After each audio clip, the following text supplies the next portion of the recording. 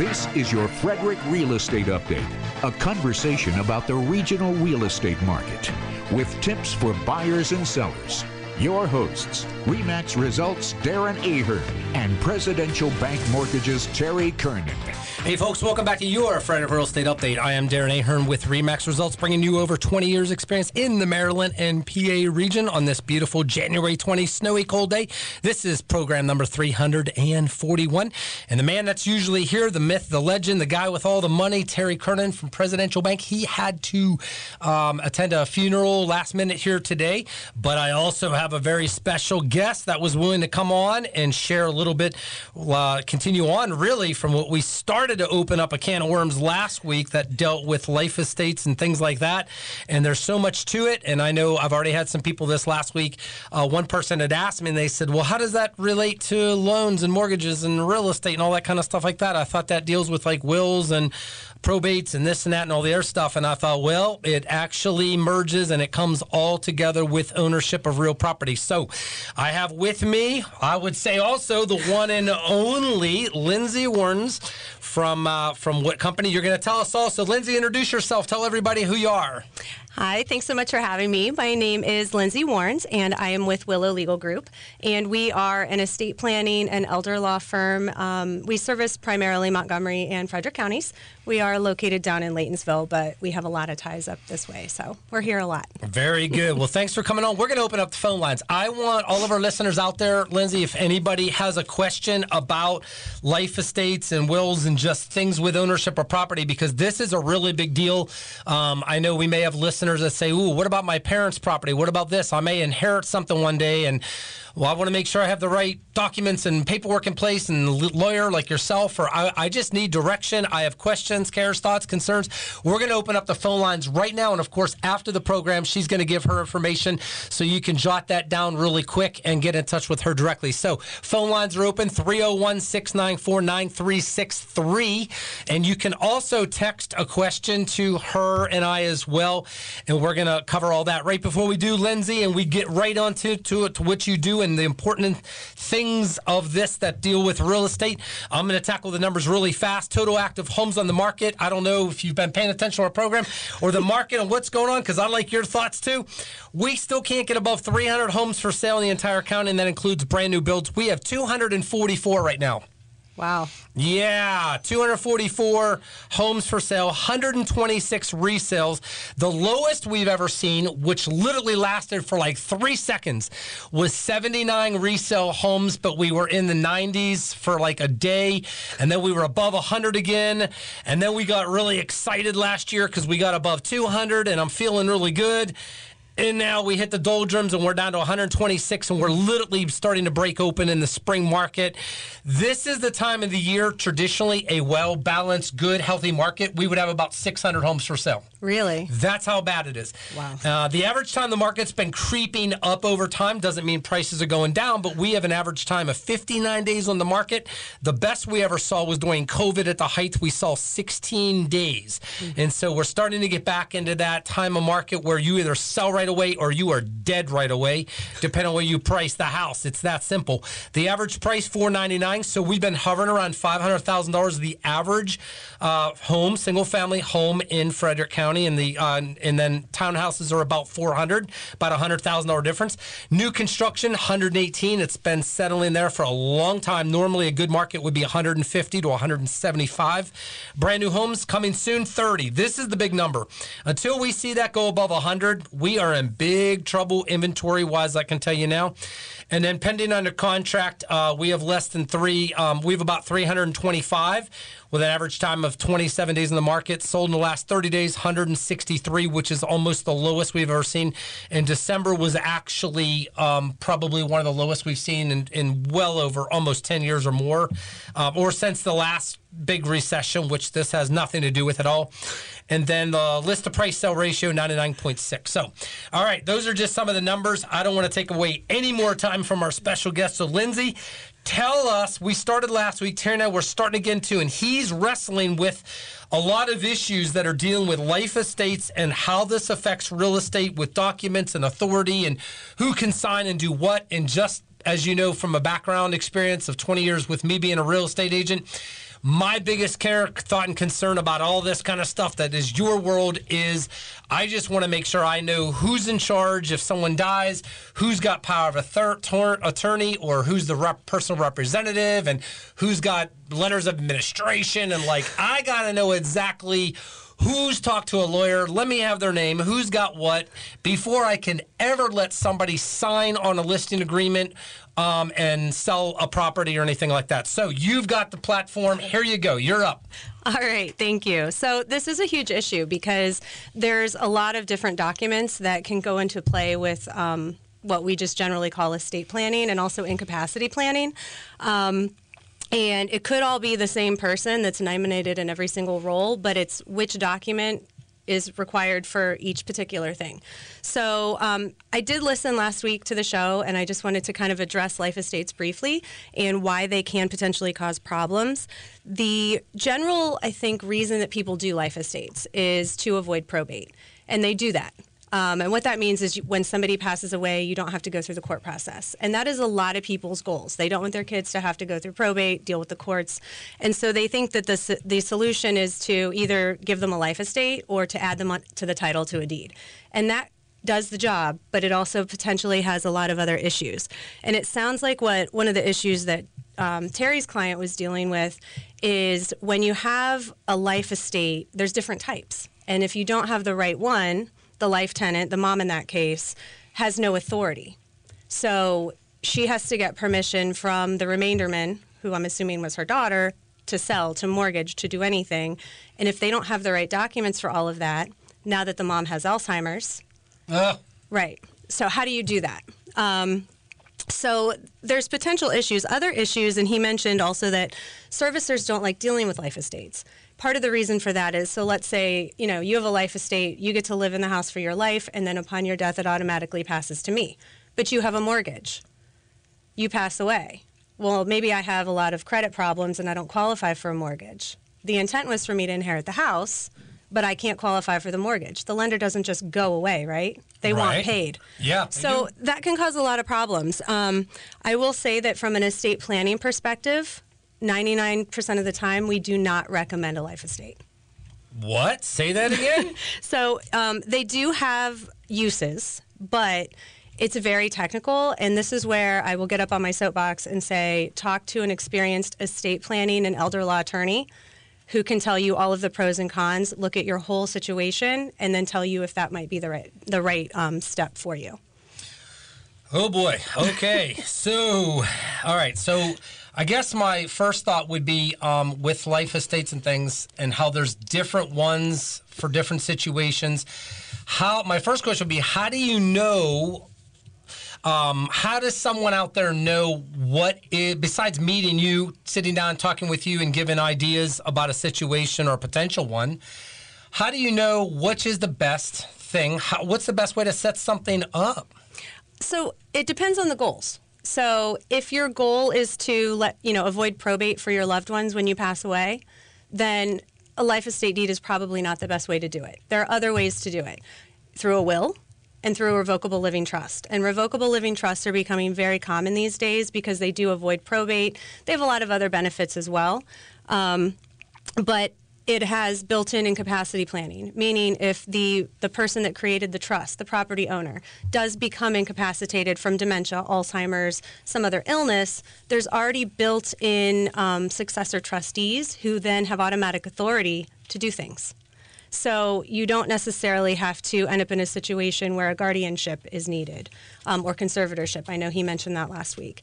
And the other thing you can do is make sure you have powers of attorney in place, healthcare directives in place, so that if you become incapacitated, you've already named somebody to manage your affairs. Terry, I talked to him last night about this, and he did mention to me, can somebody with Alzheimer's buy or sell a house? Yeah, great question. And the answer is yes, if you have the right type of power of attorney. And again, there's different types of those. Yeah, what are the different types? Can you go through those? Sure. So Maryland has what's called a statutory power of attorney. Most states have them, and they just updated it in October. So if you don't have a current one, you might want one. And what they do is they are now what's called durable, and that means that they survive incapacity.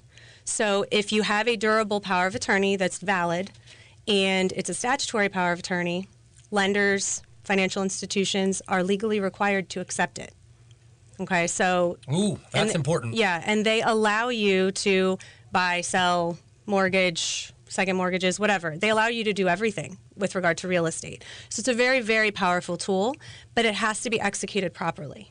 So this is where you want to talk to an estate planning attorney, an elder law attorney, to make sure that you're checking all the right boxes and that it has all the magic words that financial institutions are looking for when it comes to these things. Okay, so let's go back real quick. You had mentioned about, first of all, wills. Mm-hmm. I read one time, and I don't know how true this is, the most basic thing anybody could do, whether you're married, single, not, if you just have a pulse, for goodness gracious, and you're over 18 years old, it may not be not only not a bad idea to at least get a term or type of life insurance of some sort of amount or something like that, either through your work or yourself individually.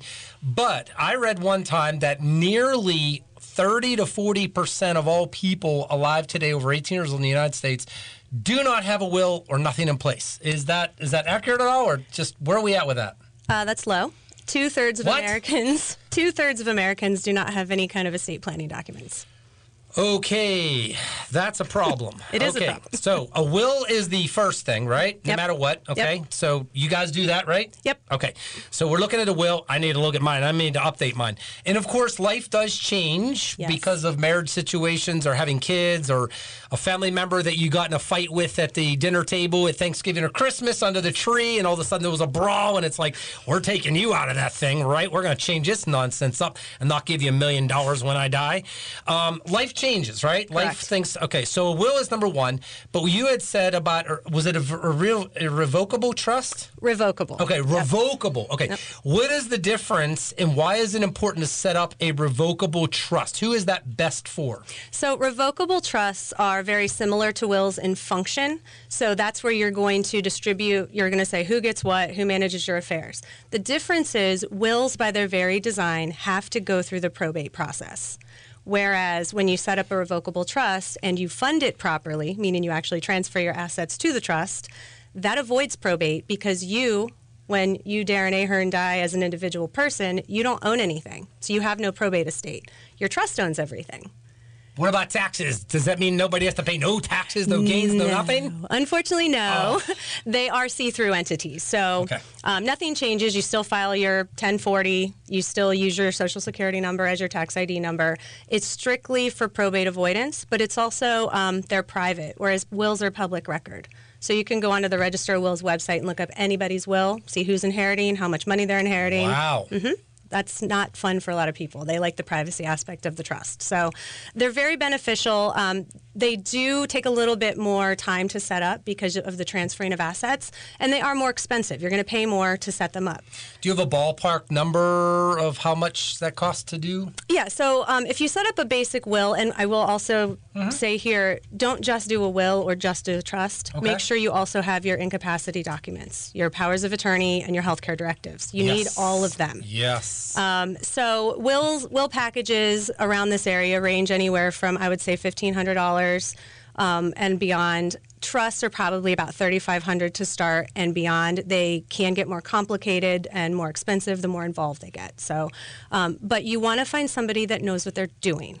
Don't just go to your general practitioner who knows that they can do a will. Go to somebody that knows what they're doing because it's a lot of information and a lot of considerations. Experience matters. It's does. kind of like a real estate agent that's been licensed for 3 years versus 20 years, right? Somebody who's done 5 deals versus 700. Yes. All right, so let's talk about, so that really defines the differences and what, okay, and then all the other aspects that really make sure somebody's really protected and all that. So I guess somebody out there, if anybody wants to call in, 301-694-9363, or make sure you text that number, and Frank will definitely get that to Lindsay and I. I guess the first thought I have also, as we discuss this in retrospect to like real estate and life and everything, but also real estate, what's the most common problem that arises, I know I'm opening up a can of worms here, and it's a big one. I'm sorry if I'm going too broad, and I just pulled out the really big paintbrush stroke, but here we go. We still have a lot of time, though. We got over 10 minutes. All right. So what are the biggest issues and problems that you encounter, and also how do you fix some of these things? I think the biggest thing is misinformation. We get a lot of people coming to us saying, oh, well, if I die, my spouse gets everything. That's not necessarily true. And Maryland, again, just kind of revised their laws effective in October. Yeah. So again? Yes. So that's not necessarily the case. Is this the whole thing about for real estate, we have tenants by the entirety and all those things you mean? Or this is just your probate, your estate. Oh, just your estate. Doesn't matter about how someone takes property in that regard.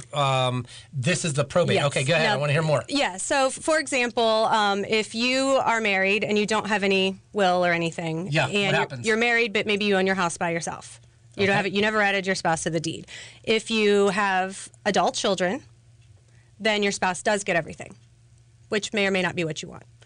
If you have minor children, your spouse is going to split your estate 50-50 with your children.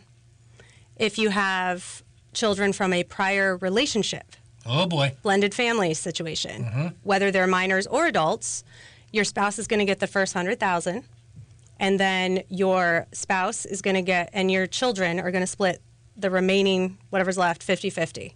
So it's not necessarily what people think. Oh, my spouse is just going to get everything. So that's a big one, is just the misinformation. The other thing we hear a lot is, oh, I have a will, so I don't have to go through probate. And as I said, wills by design have to go through probate. You brought up a favorite topic of mine. Let's go! Don't do your own deed, first of all. What? But also there's different ways you can jointly own property, as I'm sure you know. Yes. We've had to study that in real estate law and pass the exam, too. So, quick horror story that I'm trying to fix now. Okay. A client of mine owned property jointly with her father. It appears that they did their own deed back in the 80s. They've lived in this house for forever. The house is now paid off. It's in Potomac. It's worth some dollars. You think? He passed away. The father passed away in 2015. She did the probate herself. She opened a small estate, which is less than $50,000. Did not include the house because she owned it with her dad, right? Okay. Should have automatically passed to her. Right. She went to talk to a realtor last year to sell the house. They owned it as tenants in common, which means did not pass to her. It means she owned 50%, her dad owned 50%, and it's because they didn't put the magic language in the deed that says joint tenancy with right of survivorship. Oh, wow. So we are reopening the estate to probate her father's half, and now there's a potential half niece that's claiming some rights to the property. So it's become problematic. But yeah, so people, and that's not the first time I've seen that, where people thought they owned it jointly and they would automatically get it, and that's not the case.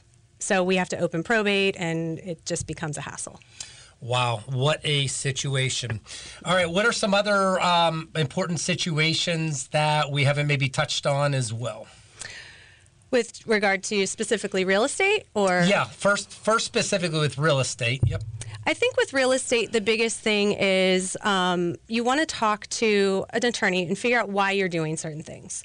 And then whether there's mortgages involved, and how is what you're trying to do going to affect, remaindermen or your beneficiaries from actually inheriting the house. Because just leaving a house to somebody in a will, especially if there's a mortgage, what if they can't afford it? So you want to have other mechanisms in your plan. For example, if you set up a trust, and maybe you have a life insurance policy that you pay into the trust when you pass away. That could pay off the mortgage and allow your beneficiaries to live there and not have to sell the house or not let the house go into foreclosure. Wow. So there's a lot to, it's a lot more than just, I'm going to do a will and I'm going to say, I'm leaving my kids everything. It would really benefit you to sit down with somebody who knows what they're talking about and go over, okay, well, what if this happens? What if this person passes away before you? What if there's a mortgage? Can they afford the mortgage? How do you want this divided? A lot of people also say, well, I'm just going to leave this to my 3 kids.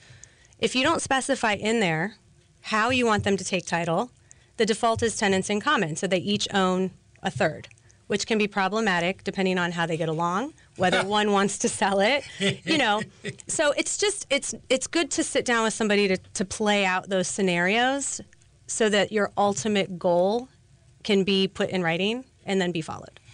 I think you brought up a great thing about kids, for instance, whether it's like, somebody that's single that owns a house and then they've had kids or, their spouse passed away or whatever happened or together, married couple or something. And let's just say they, for instance, say, you know what, two big things that our goals are. And I don't know how much this happens, but this is what runs in my mind. I have 6 boys, so this is why I'm going this direction. Okay, not everybody's not getting $1 million. Well, they might, but not everyone's getting $1 million sitting around here, right around the dinner table. But if I wanted, my wife, we wanted to say, I want to leave everything we don't have grandkids or nothing yet, so we want to leave everything for our children. Mm-hmm. Something happened to both of us, God forbid, or whatever it is, or me or whatever. So we want to leave it to the kids. And they all get along great, by the way. Now, we've got 4 that are above 18 and 2 that are below 18. So now, in that particular situation, the biggest thing is we want to pass everything on to our children. What would be the best way to set that up? For you guys, that was going to be one of my questions. How old are they? And how soon do you want them to inherit? So minors cannot inherit legally. So the two that are under 18 would have to, by law, have a trust set up for them until they're 21. Okay. But at 21, whatever's in those trusts, here you go. You can have it. It just changes over. Does it change over automatically? Whoever the trustee is, the kid could then come and demand it and say, I want my money. And the trustee would legally have to say, okay, here you go. So this is another thing we talk to with our clients. Depending on their age, their financial maturity, do you want them to inherit that right at your death? Mm-hmm. Or do you want to spread it out some?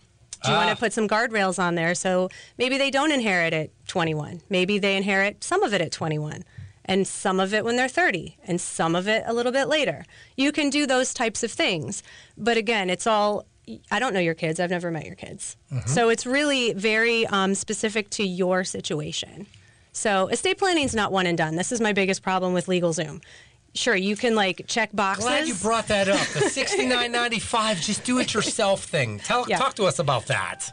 So the question we usually get is, are they legal? Okay. Yes, they're legal. But do they as long as you execute them properly, I will say that. But do they do what you think they're going to do?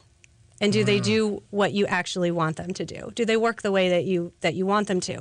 Because if you're just going through checking boxes and you don't actually know what those boxes mean, or by saying yes, what that looks like after you pass away, well, you're dead, so you can't fix that. Nope, too late for that. Yeah, so that's my biggest problem with the do-it-yourself planning is people have kind of a false sense of security, thinking that, oh yeah, I've done my will, I've done the right thing. But if they aren't educated about what all is involved when you're kind of thinking about these things, it may actually be worse for your family than had you done nothing at all. And the second big thing I was thinking about is how things get set up is it possible to minimize or avoid capital gains, death taxes, this, that's, and all the other thing? Because I know the super wealthy and the rich people and all them somehow, some way know either laws or loopholes to where how in the world do they pass on properties and millions and yachts and everything, and nobody ever has to pay gains on it, and everybody gets to sit around and enjoy it, and it keeps going up in value or something? How does that happen? They get really good lawyers. Oh, yeah? So the general rule for capital gains, for any kind of asset that appreciates, it is better to inherit than receive it as a gift. Ooh. So if you want to leave the house that you bought in 1975 to your children, and it's been paid off, do not add them to the title. Wow. That's powerful. Keep going. Yes. Keep going. We got 2 more minutes. Keep going. Yep. So just put it in a will. Okay? Put it in a will, put it in a trust, and then when you die, you get that step up in basis. So if they decide to sell it, there's no capital gains due. Wow. So do not gift if you want. Same with stocks, anything that appreciates. Okay. You want to inherit. If you are ultra wealthy, then you need to talk with an attorney who can use things like irrevocable trusts, which are a whole different topic. Can you take 1 minute and talk about what that is? Irrevocable trusts are trusts you set up now that cannot be changed. And generally, you are relinquishing control over those assets, and they remove them from your taxable estate. What's the benefit of that? What's the pro of that? You don't pay estate taxes when you die. Okay. Yeah. Wow, that sounds really enticing. You just said you got my attention. You don't pay estate taxes when you die. Yeah. Okay, so that's the biggest pro. What's the biggest con to doing that? You're giving up control of your assets. Who gets control? Whoever you assign to? Yeah, and in different circumstances, you would assign to different people. They're also used for Medicaid planning, so there are good uses for them as well. Okay, so that's good. All right, keep going. We still got 3 minutes. Go ahead. Okay. So what else? I forget where we were. I don't know. I got excited about capital gains. Capital gains, yeah. I will say, don't worry about estate taxes too much, though, because right now, unless you have below or more than $5 million in your estate, if you're married, $10 million, you don't have to pay estate taxes. Really? That's the Maryland state level. Federal level is $27 million right now. Okay. It is going to sunset.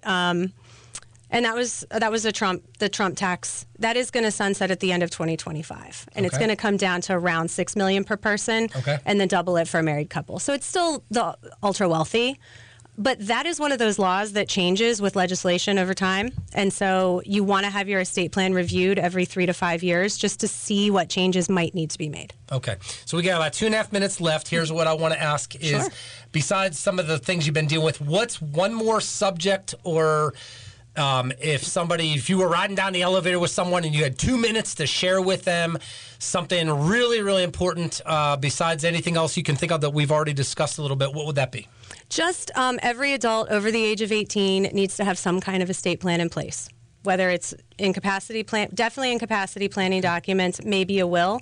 Also, if you have any special needs people in your life, children, adults, it's really important to speak to somebody to plan for them, especially if they're receiving government benefits, so that they don't potentially lose them if they were to inherit money. Whoa, that is important. Okay, you just said if someone's raising children, caretakers, or whatever, and they have disability kids or other loved ones or whatever, if something's not set up correctly, they can lose benefits for that individual? Yes, because there are income limits. Wow. Okay, so this is really, really big. I mean, there are so many areas to think through. So, wow, this is really good. All right, let's do this real quick. Everybody out there I know is wanting to know how in the world we're going to, next week, by the way, I will also announce your name and phone number and the whole 9 yards of how to get a hold of you. But I want you to do that now so everybody listening out there and can get back on Facebook on again to listen to this, or they can call me because my information's on the end. Give everybody, how did they get in touch with you, Lindsay, to get this kind of help? So the easiest way is to go to our website. It's willowlegalgroup.com.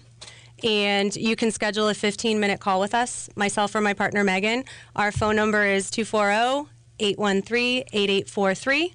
Or you can email me, Lindsay@willowlegalgroup.com, and that's Lindsay, Lindsay. All right, and this is also in the WFMD.com each week. It's going to be uploaded into the main system for the radio station. And if you go under your Frederick Real Estate Update and go in the drop-down menu, you will get this information as well to listen to hear it again. So a number of sources, but the best way also is call her directly. We've got about 30 seconds, so as we finish out the program, I've got to ask you this, just like we ask everybody. What are your thoughts about the real estate market? I am hopeful that in the next few months, the rates are going to go down and people are going to start selling their houses. All right, so you would like to see rates go down and people starting to sell their houses. Yes. We're all in the same boat together. We would love to see that, but from all the signs and indicators and everything we're seeing, it doesn't look like the Fed is going to cut much rate stuff too much this year, maybe once or twice. Maybe that's the chatterbox rumors. But my personal belief, even though we get towards the election coming up, we would love to see interest rates go below 6%. But personally, I think because of the entire overall state of our economy and everything else, I don't think we're going to see it, but if we do, it'll be a big plus. So, all right, take care. Thanks so much, Lindsay, for being on to your Frederick Real Estate Update. Thank you guys for tuning in. Happy buying and selling. Stay warm out there, and we will see you next week, each and every Saturday at 11 o'clock here on WFMD. Thanks.